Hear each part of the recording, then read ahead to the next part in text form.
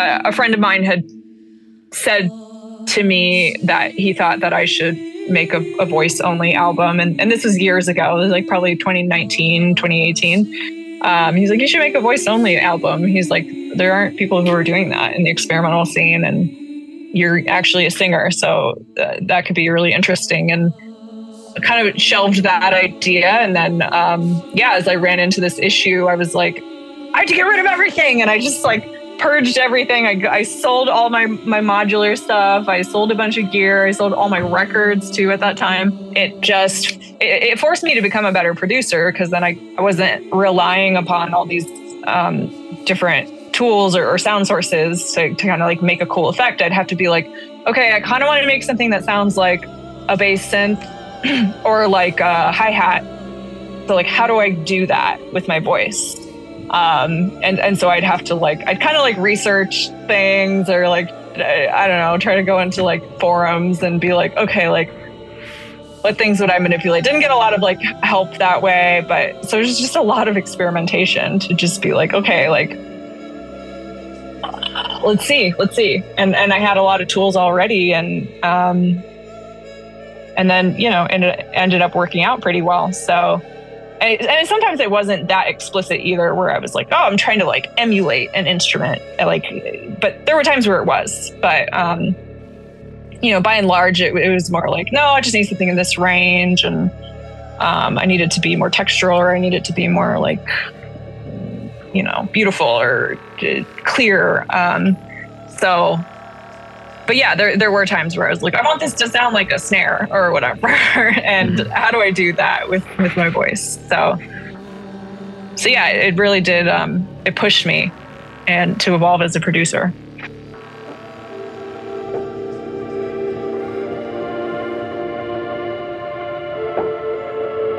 I can't be on the record saying anything. What's that sound? Hey, want to hear the most annoying sound in the world?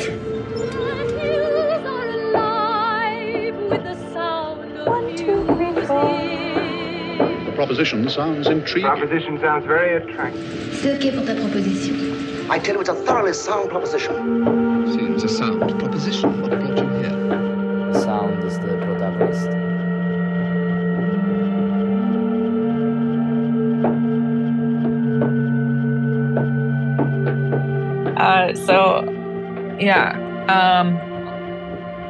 My name is Megan Mitchell. I perform music under the name Cruel Diagonals, and I'm also a multimedia artist under that title, making video art and visual art.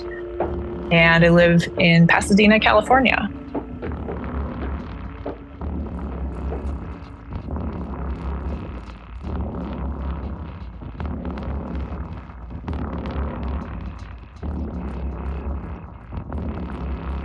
Well, frankly, I feel like I've actually had quite a difficult time in integrating into the LA scene. For whatever reason, I think it's less dark leaning in terms of the style of music here. There's a lot of night. And so, yeah, I think like to your point, it kind of makes sense that my style of music, like I felt as though it did kind of represent it did represent like the Seattle scene in a way, in terms of like, I mean, it was very much like a techno scene there going on. But we also had like Decibel Festival at the time. And it was bringing in all these international artists, and there was some Strata Festival, which is also bringing in international artists like Mika Vainio played. And I was part of that festival, and so I was just being exposed to more of the kind of like dark left field music in Seattle. And I felt like there's definitely more of an appetite for it there than there is here. So not to just like brush with too broad of a stroke and just be like, well, it's because there's sun here, like I don't necessarily think it's completely that. I think it's also just very tied up in the culture of LA, which is like, I've spoken about this before, but it's just like there's the wellness industry here is so prevalent, and there's an intertwining of the wellness and the ambient new age kind of scenes that, you know, like I'm not a fan of, frankly. And I think like a lot of the curation like tends to be like kind of, you know, the new age wellness centric kind of curation. So it just doesn't really, you're not going to see me performing my like super intense, like dark, noisy music, like outside, like under a tree while people are like on blankets with their dogs. Like everyone's gonna be like, what the fuck, you know? So it's just not like a great fit in that way.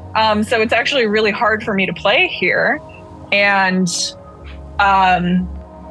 so yeah, it's been kind of challenging in that regard. And anytime I go back to the Northwest, it's like people show up, it's well attended, like people are attentive. And so yeah, you know, it's been a little bit funky for me to live here and to be doing the type of music that I'm making.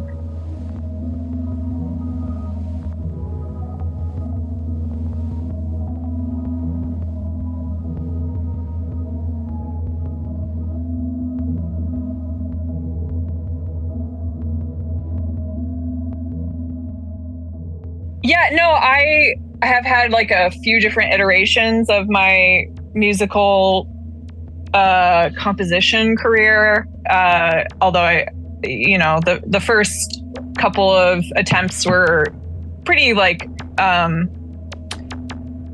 you know, naive in terms of like, I was very young when I was doing it and didn't really like necessarily have like a vision or a cohesive aesthetic or anything of that nature. And you know, because I was like 15, 16, and then like the next time I was like 20, and so I was just like I made like kind of like dark folk music for a while. So it's not as though like Cruel Diagonals came out of nowhere, but it very much was like an amalgamation and kind of like an accumulation of all of the experiences I had in the experimental scene in the years prior to that.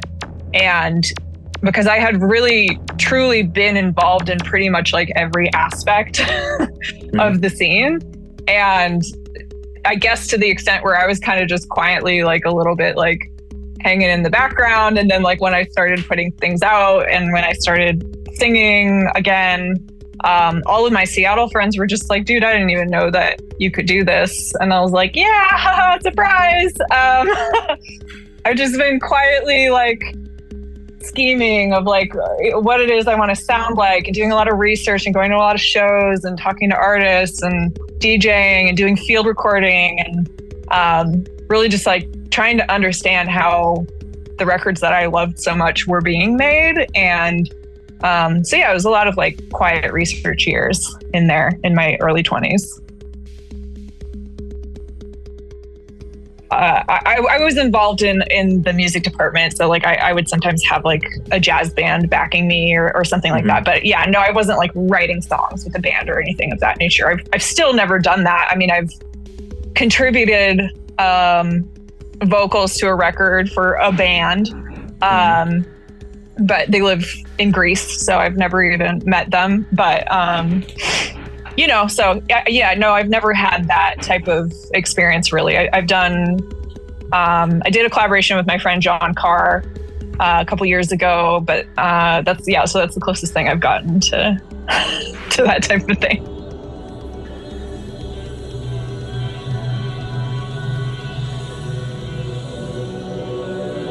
Yeah, I mean, I got into this whole, you know, I did the college radio thing. I was a DJ for 3 years. I was a music director for 3 years. And this is in Seattle? Tacoma. Okay. Yeah, that was where I did my undergrad. Seattle, I went to grad school. But yeah, so I just really kind of got interest. I was really into post-punk and no wave and krautrock. And then like through krautrock was like, oh, and then like Brian Eno exists. And you know, Cluster and like this collaboration and that started really resonating with me, and like Klaus Schulze and like you know, like Miss Titchens in particular, like that kind of like era of German music, where I was just like, wow, this stuff really is doing it for me. And Faust, and I was a real big Faust fangirl. And but this is when I was like 19, 20, you know, and most of my peers were not like interested in that type of music. So like, so I mean, that's part of it too, is like, I think I had this like kind of like old dude on Discogs type of music taste, you know, like, and so I ended up being friends with a lot of those people, but not a lot of my peers were like shared those interests. So I think that may explain a little bit like why I kind of went into this like siloed world of my own creation.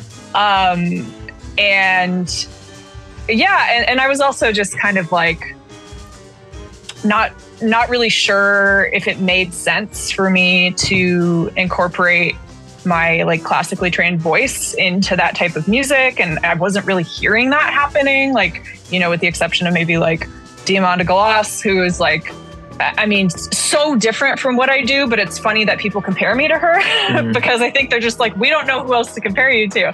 But, you know, what she's doing is so very different. But yeah, she's in her own lane, which is actually a huge compliment that there is that comparison. But I'm also like, but we couldn't be more different either. So, but yeah, so I think like I became just very interested in that world of experimental electronic music, and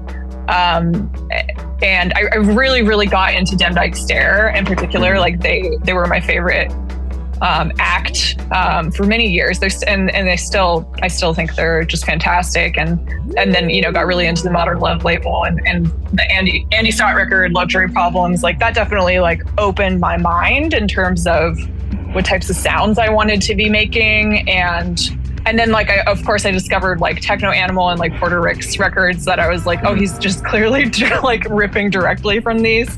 And I love those records too. And yeah, just, you know, went down all the YouTube rabbit holes basically, and got into record collecting and got really into Luke Ferrari and Eliane Rodigue and Laurie Spiegel. And yeah, so those were kind of like big influences. And this artist, Ann Gillis, is kind of like an industrial like noise artist, and you know, like I'm a feminist too, and I started just being like, I need to like actually know about more women who are making experimental music, and that was kind of like, you know, opened up a new path for me. And Paulina Oliveros, obviously, and those all kind of like sculpted my sonic palette and the idea of like what I wanted to be making. And I knew that it just is natural for me to like make like very dark music and to listen to very dark music. And so, you know, I figured it would be in that domain. That's just what feels natural to me. So here we are, you know, a few different iterations later, but. I want to ask about Pauline Oliveros' influence. My composition process is a nod to the early tape music, for sure, which she was obviously hugely, you know, developed that sound in terms of like the West Coast iteration of that sound. And so I think I absolutely draw from that, where it's like I'm taking these kind of like slices of things. So you're right, it's like maybe I'll perform something in a linear fashion, but then the way that it's arranged is very much like not. Where I'll just be like, ooh, like even like just a microsecond of something, like I'll grab that and I'll do something with that and turn it into a flourish or a rhythmic element or something of that nature. So I think, obviously people like Delia Derbyshire and her, and that was like the world that I was immersed in at the time. And I think certainly, I don't know if I would say like terribly overtly or intentionally impacted, or that I was thinking about it in such a direct sense, you know, where I was like, I want to do this. But I mean, yeah, it absolutely just like infiltrated the way that I thought about composition. I also, in grad school, I worked in an ethnomusicology archive for a summer. And I was doing a lot of work with reel-to-reels and splicing and repairing and digitization. And yeah, so I mean, it definitely, there were little seeds that were being planted there in terms of like what that might look like in a compositional sense.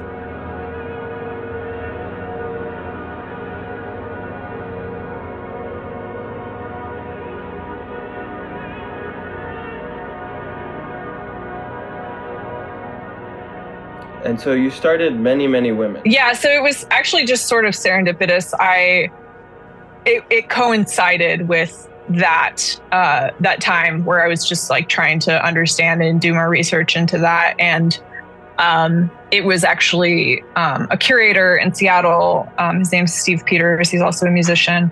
And I was kind of like apprenticing under him for a time at the space that he runs called the Chapel Space. And he started it because he was curating a lot of experimental musicians. And a lot of times like people would come to him in the community and they would say like, hey, I'm trying to curate a bill, but like, I don't know any women who make this type of music. And he was like, what are you talking about? And like, I think he just got so fed up with it that he just started listing them and started like providing like links to their music. And so he started it, and then he was just kind of like asking people to submit things. And I was like, hey, and I just like sent him like a huge long list of people that I had researched. And he was like, why don't you just run this? And so he just handed it, like within like 30 days of starting it, he like handed it over to me and was like, I think you should run this instead. So I did for 5 years. And, you know, it came in fits and starts in terms of like when I would actually get around to updating it. But, you know, eventually I just got too busy, and this woman who works for, God, I can't remember the name now, some sort of women's composer alliance offered to take it over. So now it's in their management. But yeah, so that was, I met a lot of people that way as well. I got connected with other women in the scene, some of whom became close friends of mine. So yeah, it was a great project, and I'm very glad to not be doing it anymore because I always felt guilty that I wasn't spending more time on it. But I'm glad that it had the time that it did, you know. Steve chose the name. It's a Peter-Kodik composition is what it's based on, which I think was also derived then from a Gertrude Stein essay.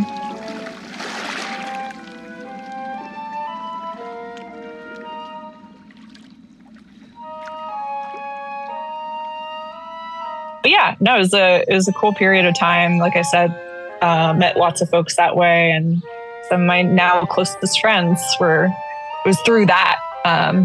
So turned out to be a pretty cool thing. Really?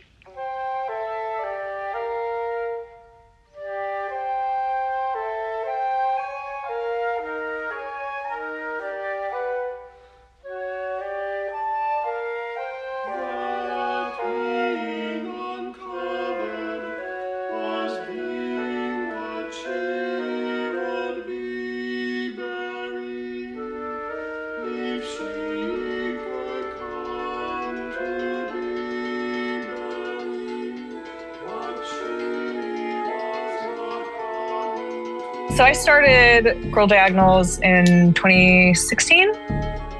So it was at the tail end, or yeah, it was like the latter part of my last year of grad school that I started. And then I had a brief stint where I lived back at home in the Bay Area, and then I moved to LA.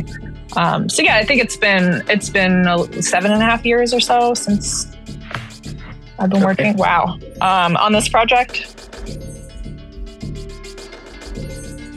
Yeah, so I mean, I just started doing musical theater when I was a kid. There was like an after school program that my mom enrolled me in when I was like 7, and doing just like, you know, horrendous children's musical renditions of Bye Bye Birdie and Mary Poppins and what have you. And, you know, but it quickly became apparent that I like was a singer, and I got cast as Glenda the Good Witch in The Wiz, which is really funny because Nice. like my school was like primarily white and Asian, but you know, whatever. But I had this solo, and I think I was 10 or 11 at the time when I sang it, and everybody was just like, whoa, you can sing, what the hell? And I was like, yeah, I've been singing. And at that point, my 4th grade teacher was a pianist, and she would play and have us sing, and she realized that I was a singer, and she encouraged my mom as well, and so I was enrolled in voice lessons at that time, and took voice lessons from ages 11 to 18, and went through a couple different voice teachers. My second voice teacher was like a very serious, both of them actually had been very serious opera singers, and but it was really like at the behest of the second one, who was like, you need to be singing opera, you have the voice for it. I know of this like teen opera company, the only one in the world, and I think you should try out. And I did, and I got in, and so I was doing that for a couple years, and all the while, you know, doing like school musical theater or community musical theater, some straight theater too. And then my parents also enrolled me in piano and guitar lessons, and I started writing songs when I was like 12 or 13, and started a songwriters club at my high school with my friend, and was performing my, you know, original songs there. So I was a really serious singer for quite a long time. I was doing jazz standards, doing just basically anything that was available to me. You know, I grew up in a small town, but I lived in the Bay Area, so there was quite a bit to access. And once I got my driver's license, I could take myself to everything, which my mom was really happy about. So yeah, I was really serious about it for, you know, a good 7 years, and then just kind of was like, I'm kind of done with this. I'm actually not very interested in continuing in the classical world, and took a pause for a while. So yeah, that's kind of the history there. So what do you think you've carried from, you know, your earlier training in terms of your relationship to your voice as an instrument? Yeah, I mean, I think, it's not entirely true. There are some songs in my discography where there are lyrics, but it's definitely not. It's not like the central focus point. But I think the sort of range in which I use my voice as an instrument, and the way that I was pushed by various people who were mentors of mine, you know, as a youth, in terms of like, no, you can do this. I think that definitely has carried forward in terms of kind of just like putting on a persona, even if you don't feel like that's who you are at that moment. There's a way of kind of channeling that and channeling that style. And so yeah, I think like as a kind of like timbral quality and like a stylistic quality, like those are kind of the things that lasted for me. And then I think also compositionally, I have drawn a lot from classical composition in terms of different movements and kind of like building tension. Like I think I understand those concepts of like how to kind of build tension and release and have sparseness and minimalism and to really just like evoke different compositional tools to kind of get what I want. So I think that was definitely acquired through my training in classical music in particular.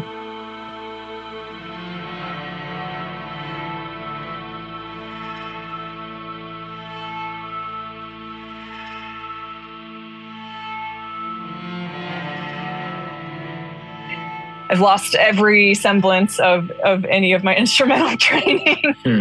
So there's a keyboard behind you, so you're just using it as a MIDI. Yeah, I mean, it's like I know basic music theory and I understand chords and things of that nature, and sometimes it's just easier to compose that way. But yeah, I mean, I don't play live. I'm not like on the keys live. I'm just triggering stuff and doing sends, and yeah. So no, I wish that I had those kind of chops though, where I could just kind of pull it out if I needed to, especially if something goes wrong. That's always my concern. It's like, well, what do I do if something goes wrong? I'm a computer musician, like.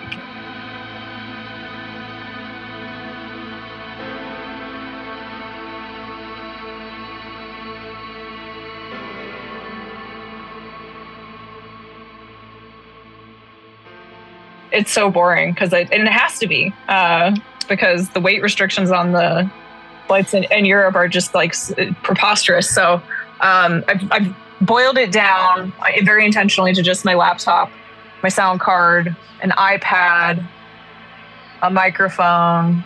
I think that's it. Yeah, that's it. So I'm running visuals off of the same laptop that I'm performing off of, and I'm just using Ableton. And then I got Borderlands granular app on my iPad, which is great. And that's just, I have a couple sections where I go out there and do that.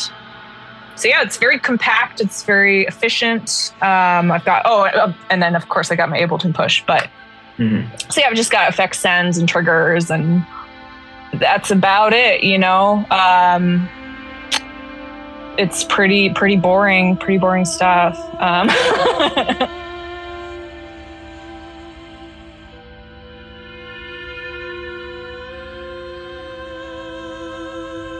It's just the processing that's happening. Like, that's where all the magic's happening. So I've had to come up with all these ways of conserving like my processing power as well, so that my computer doesn't start crashing. So it's basically just like using stems. So I have stems and I'll trigger them in various which ways. And then I have like a few effect sends that I'll send those stems out to as needed, and mostly it's my voice that I'm sending to the effects. But yeah, so it's basically just kind of like triggering as I see fit in many instances. And the vestigial mythology remix that I did is actually like through the Borderlands granular app. So it's just stems that I have in a session there, and then I've got all these different LFOs controlling like panning and the granules that it's grabbing and like scanning through the file. So there's a lot of like automation and so yeah, like the liveness of it is like just when I decide to trigger it and when I'm sending it to different effects and then me singing. So but yeah, otherwise it's kind of controlled. I'm not generating sounds other than my singing. I'm just triggering things that are already prepared. It just makes it a little less chaotic for my computer, so it's not sweating too much. Especially because I got the visuals going on too, so I got really. Are those like totally different practices for you, or are you drawing on a similar sort of? I want the process to be more closely aligned, and that's one of my goals for this year. Once I've like gotten back from tours, I want to start actually creating more video myself, like actually like going out and filming things with my camera. But as of right now, I'm not doing that. So it's more akin to just like synthesis at this point. So in terms of the process, it is like, it's a little more in the box. And yeah, I would like it to be more closely aligned. Although I do think it is like, it has my own flavor to it. It does feel like it's very much me and my aesthetic and my art, but I think there's a way that I can push it more. I think it started as an afterthought, and now it's like, oh, well, it has to be there. It's integral. So yeah, it's just generated through different video synthesis techniques and effects processors, and nothing too crazy. And I've just been kind of like reusing pre-recorded segments that I had created like on Lumen, which is a video synthesis app. And then cobbling that together and with other pre-recorded things. And then like I got this Max for Live device called Brain Candy, and then I was doing effects processing that way and syncing it with my set. So yeah, but yeah, that's a future project as I would like it to be more like bespoke, and less like have less of like a generic, this could be kind of any video artist feel.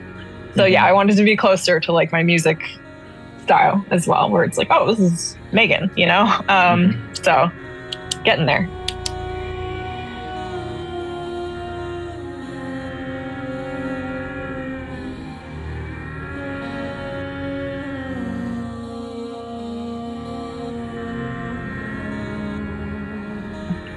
So I just did like a live recording from my record release show in March, and it sounded great. So I just touched it up a little bit, and then I just released like a single as part of that as well, which is just an alternative remixed version of Vestigial Mythology, which is one of the singles from Fractured Whole, which came out in March. So yeah, it was just kind of like a nice little extra something to give to people.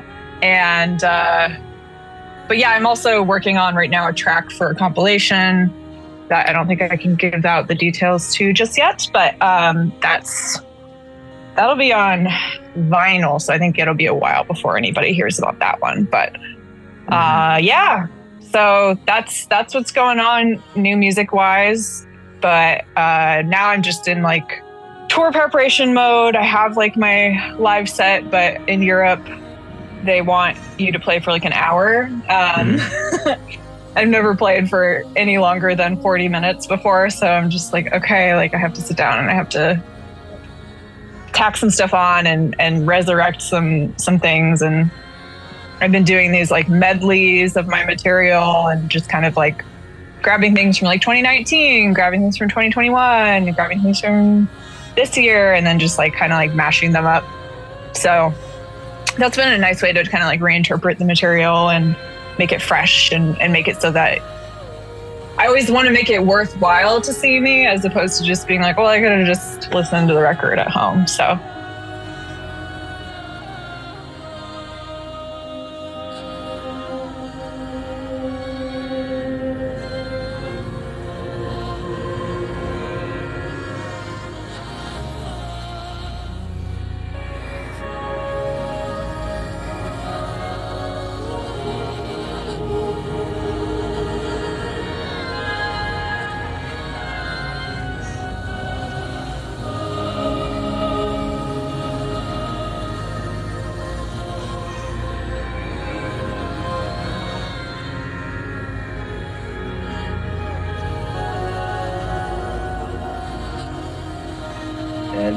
and you made a music video, and you know, and this is where the music theater, you know, I can't say I hear it in the music necessarily, like maybe some tonal stuff, but like you loving the spotlight, I was like, okay, I get like that trajectory makes sense, right? Like there's something to that, like you're comfortable in the center stage, right? Yeah, for sure.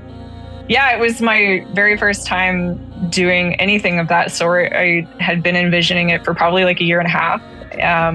Since I wrote the track, I was like, oh yeah, we've got to do something with this. And I was like, and I need to dance in it. And I haven't done that in a long time. And I hired a choreographer, and I had this vision, and we executed it. And I think it really came out so well. And I'm so happy with that video. But I had this like paralysis before we were like filming. I was having like a panic attack the week before, where I was just like, fuck, like, I don't know if I can do this. Like, what if I just get up there and I like don't look good on camera, or like I don't know how to like move my body and like I look awkward or something. And I just like, it had been so long since I had presented myself in that way that I just like totally forgot that I could really do it, and I could turn it on and just go. And I did the dance probably like 14 times that day, and it was like, intensive. And everybody on the crew was like, I can't believe you just did that. Like, you didn't take like a break. Like, you just like did it. I was like, yeah, I guess I forgot that I'm a performer.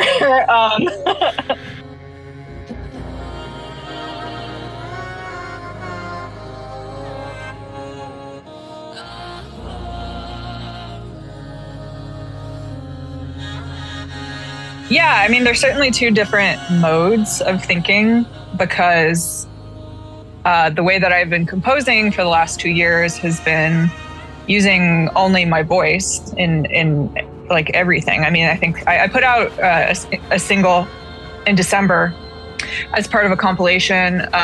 It was an Industrial Coast compilation, and I think I used like a synthesis, like in a like synthesized sound in there that wasn't my voice, and I was like, ooh, like that was daring, because I've only been using my voice for like 2 years, and that was a very intentional choice. And now I'm like kind of just like, okay, now what? But I'm still very comfortable in that space, but clearly that makes it so that the performance side of that recorded material can be very challenging to replicate and to interpret. So it has kind of forced me to put on this different arranger's hat when I am preparing for these live sets. And that's why I've come up with this kind of like, okay, like this is just going to be like reinterpretation of the material. It's not going to be like, part for part. Although there are some where I'm just kind of doing karaoke because I'm singing quite a bit on that track, but there's others where it's more sparse and it's more textural. And so there's a lot more reinterpretation. I've seen Andy Stott play like a couple times before. I think the last time I saw him was in 2015 or 2016 when I lived in Seattle. And I noticed that he was doing that. He was like, there were elements from songs of his that I recognized, and he would just drop them in, and then, but it was like, oh, well, that's not that track. And I was like, oh, that's a really clever way of doing it. That's a very like kind of DJ minded way of blending things. And I do have a background in DJing as well. So I kind of just like stored that away as something that I might do myself in the future. So it's turned into that. And it's kind of nice to like have this more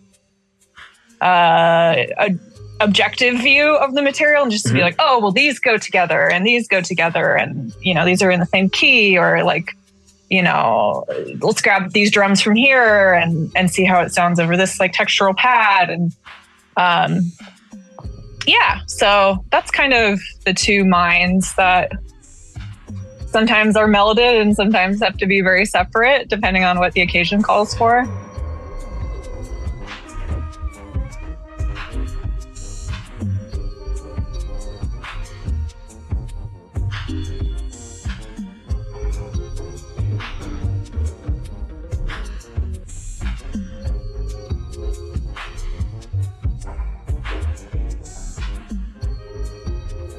So I had this project going for a few years where when I lived in the Northwest, I would just kind of like research and look up different, like kind of like abandoned, like, for lack of a better word, like ghost towns.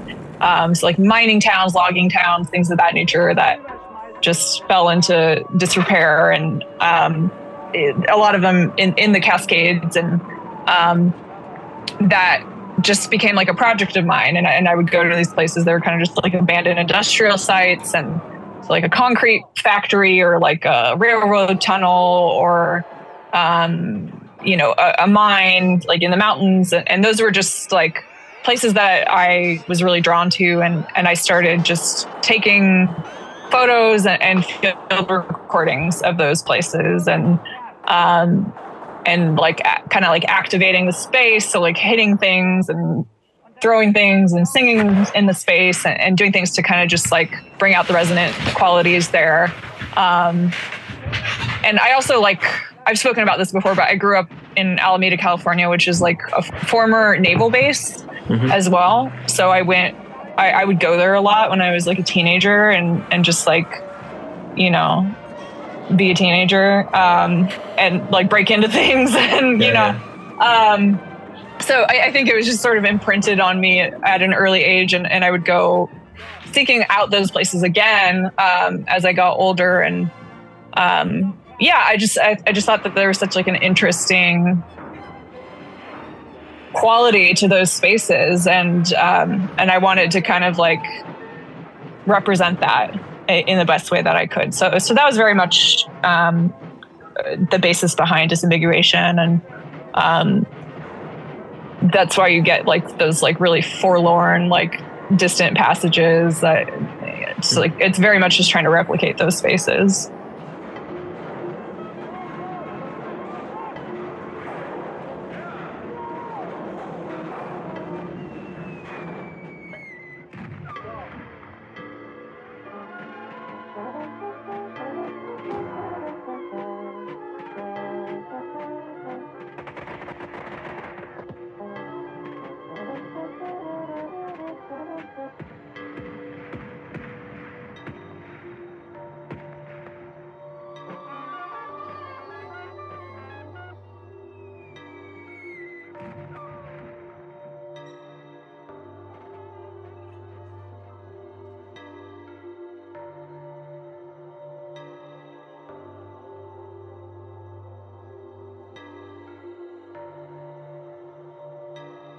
Yeah, I was using modular still, and I was using like DAW synthesis tools. So Fractured Hole was like a big departure in that regard. So what led you to gear acquisition syndrome and decision paralysis that came from that, where I was just like, fuck, like I live in such a small space, and like I have had to create all this like I sacrificed different aspects of my belongings and to make room for all this gear, and I'm not even really using all of it, and it just kind of feels like I keep reaching for the next thing, thinking the next thing is going to solve my problem. And it was like, I was just getting into that like paralysis mode where I was just like, oh, well, I'm not even making anything because I'm just like waiting for something to like be exactly what I want it to be. And it just forced me in a way to kind of like, it forced me to become a better producer, because then I wasn't relying upon all these different tools or sound sources to kind of like make a cool effect. I'd have to be like, okay, I kind of want to make something that sounds like a bass synth or like a hi-hat. So like, how do I do that with my voice? And so I'd have to like, I'd kind of like research things, or like, I don't know, try to go into like forums and be like, okay, like what things would I manipulate? Didn't get a lot of like help that way, but so there's just a lot of experimentation to just be like, okay, like, let's see. And I had a lot of tools already, and then, it ended up working out pretty well. So, and sometimes it wasn't that explicit either, where I was like, oh, I'm trying to like emulate an instrument, like, but there were times where it was, but, by and large, it was more like, no, I just need something in this range. And, I need it to be more textural, or I need it to be more like, beautiful or clear. But yeah, there were times where I was like, I want this to sound like a snare or whatever. And how do I do that with my voice? So yeah, it really did. It pushed me and to evolve as a producer.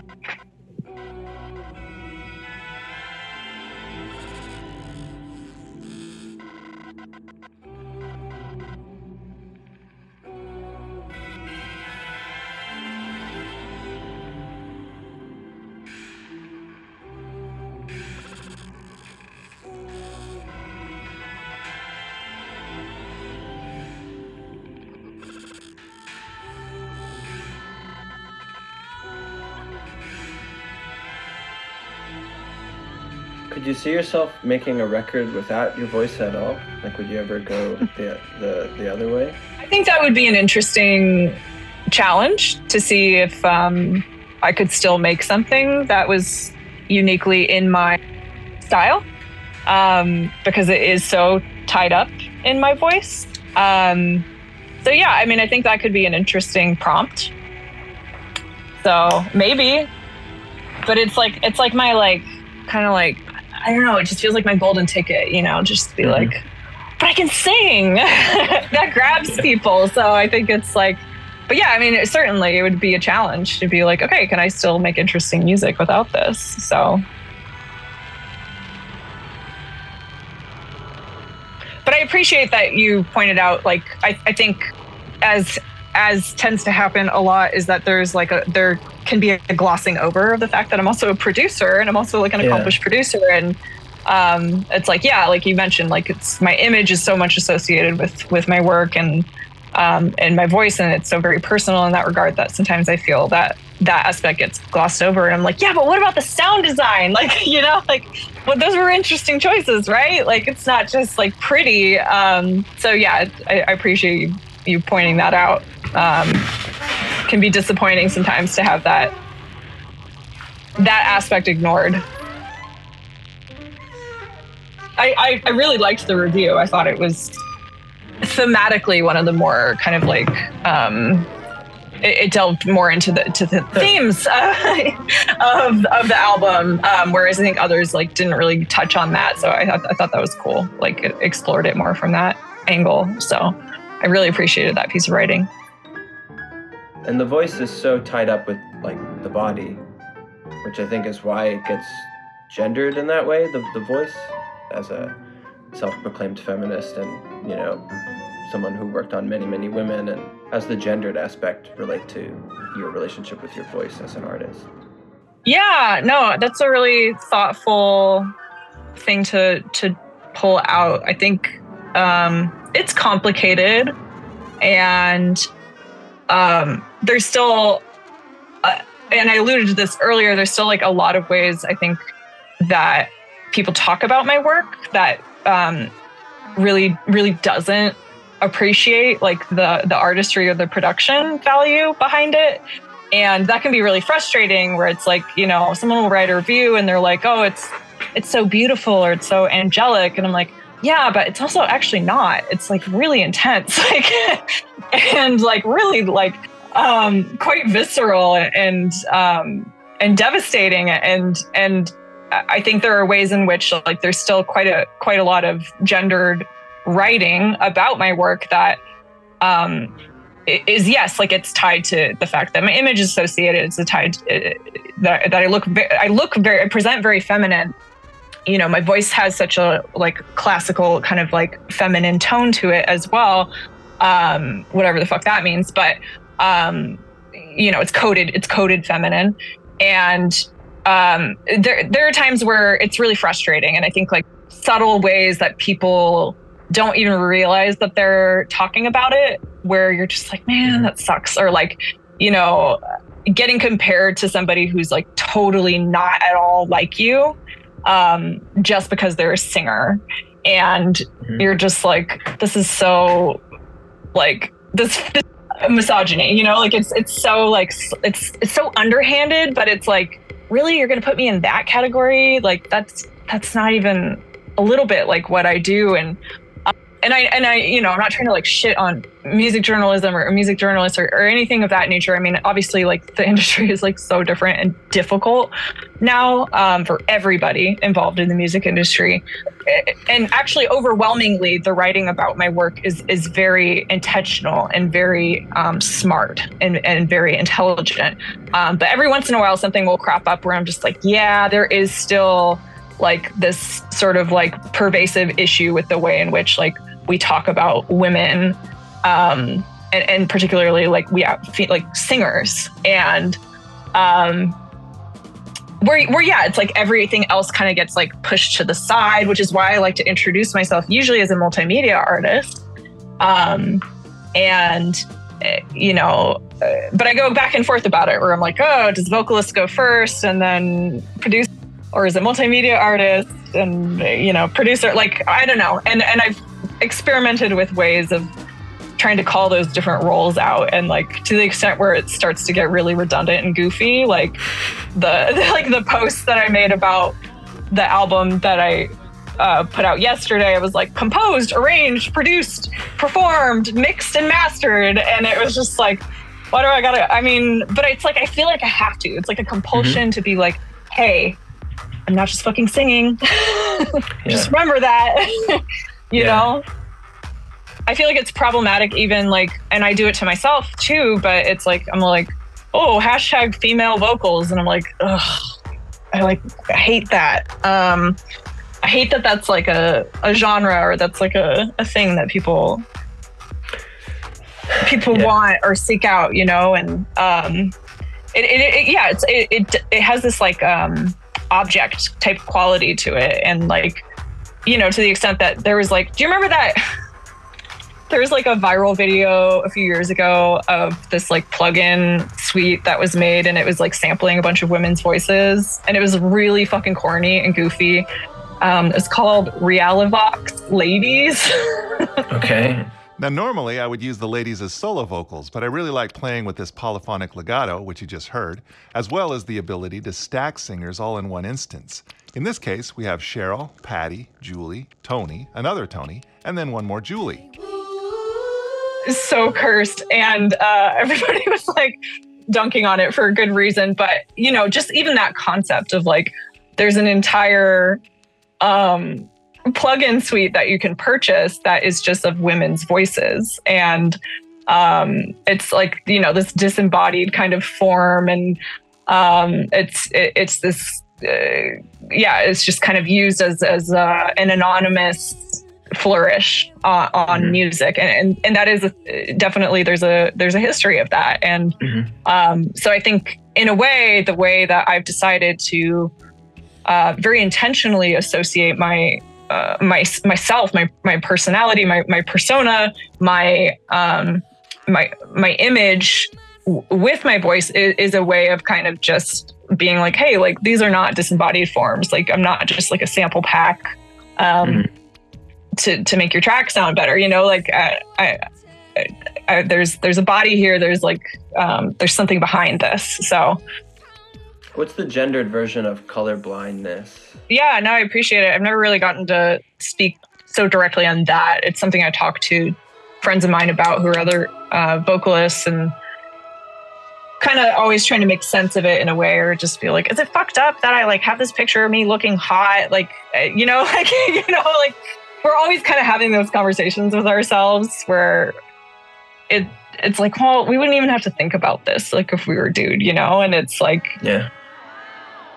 it's unfortunately, even within like experimental music, like there's a pressure there to kind of like look a certain way in order to be palatable, like to an audience that's primarily male, you know? Like you get way better engagement when there's a photo of you. And like, I did think about that, like with my album art, where I was like, I feel like it should have my face on it because like, I know that it will get more engagement. And it's like kind of fucked up that I reverse engineered it in that way. And that wasn't the only reason, but it was like one of the reasons, you know? So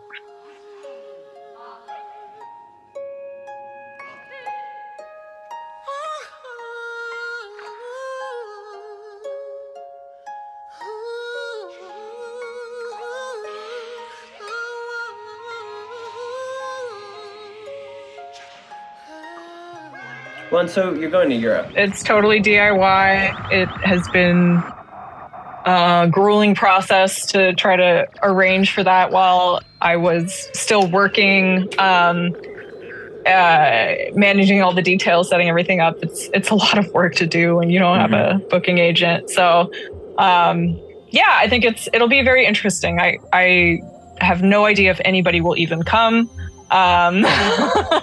I'm like, do I even have an audience in any of these places? Guess we'll find out. But somebody had faith in me, so.